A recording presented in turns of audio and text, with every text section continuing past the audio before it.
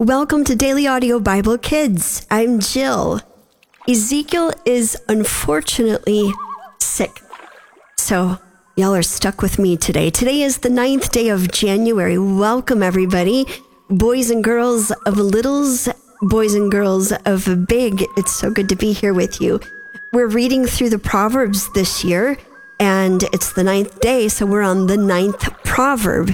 And we're reading today in the International Children's Bible, Proverbs chapter 9. Wisdom has built her house. She has made its 7 columns. She has prepared her food and wine. She has set her table. She has sent out her servant girls. She calls out from the highest place in the city. She says to those who are not wise, "Come and hear, you foolish people. Come and eat my food, and drink the wine I have prepared. Stop your foolish ways and you will live. Be a person of understanding. If you correct someone who makes fun of wisdom, you will get insulted. If you correct an evil person, you will get hurt. Do not correct someone who makes fun of wisdom, or he will hate you. But correct a wise man and he will love you. Teach a wise man and he will become even wiser. Teach a good man and he will learn even more. Wisdom begins with respect for the Lord, and understanding begins with knowing God, the Holy One. If you live wisely, you will live a long time. Wisdom will add years to your life. The wise person is rewarded by his wisdom, but a person who makes fun of wisdom will suffer for it. Foolishness is like a loud woman. She does not have wisdom or knowledge. She sits at the door of her house. It is at the highest place in the city. She calls out to those who are passing by. They are minding their own business. She says to those who are not wise, "Come in here, you foolish people. Stolen water is sweeter. Stolen food tastes better.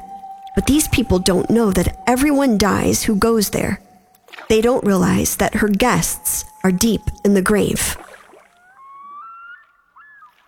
Today we read that wisdom begins with respect for the Lord, and understanding begins with knowing God, the Holy One.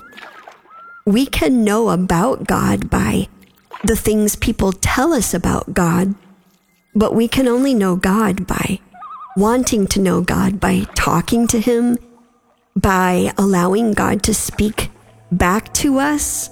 So we sometimes have to be still and listen, and sometimes we can know God by knowing people that love God, that show us the love of God back to us. So I think it's great advice to understand that we respect God and we gain understanding when we know who God is. Jesus, thank you for your dad, God. Thank you for you, God's Son. And I thank you that we get to know you because you don't keep yourself hidden from us. You want to know us and you want us to know you. So I pray that every boy and girl listening will want to know you deeper, and they would be open to that possibility, and that you will show yourself to each and every boy and girl, little and big. In Jesus' name, amen.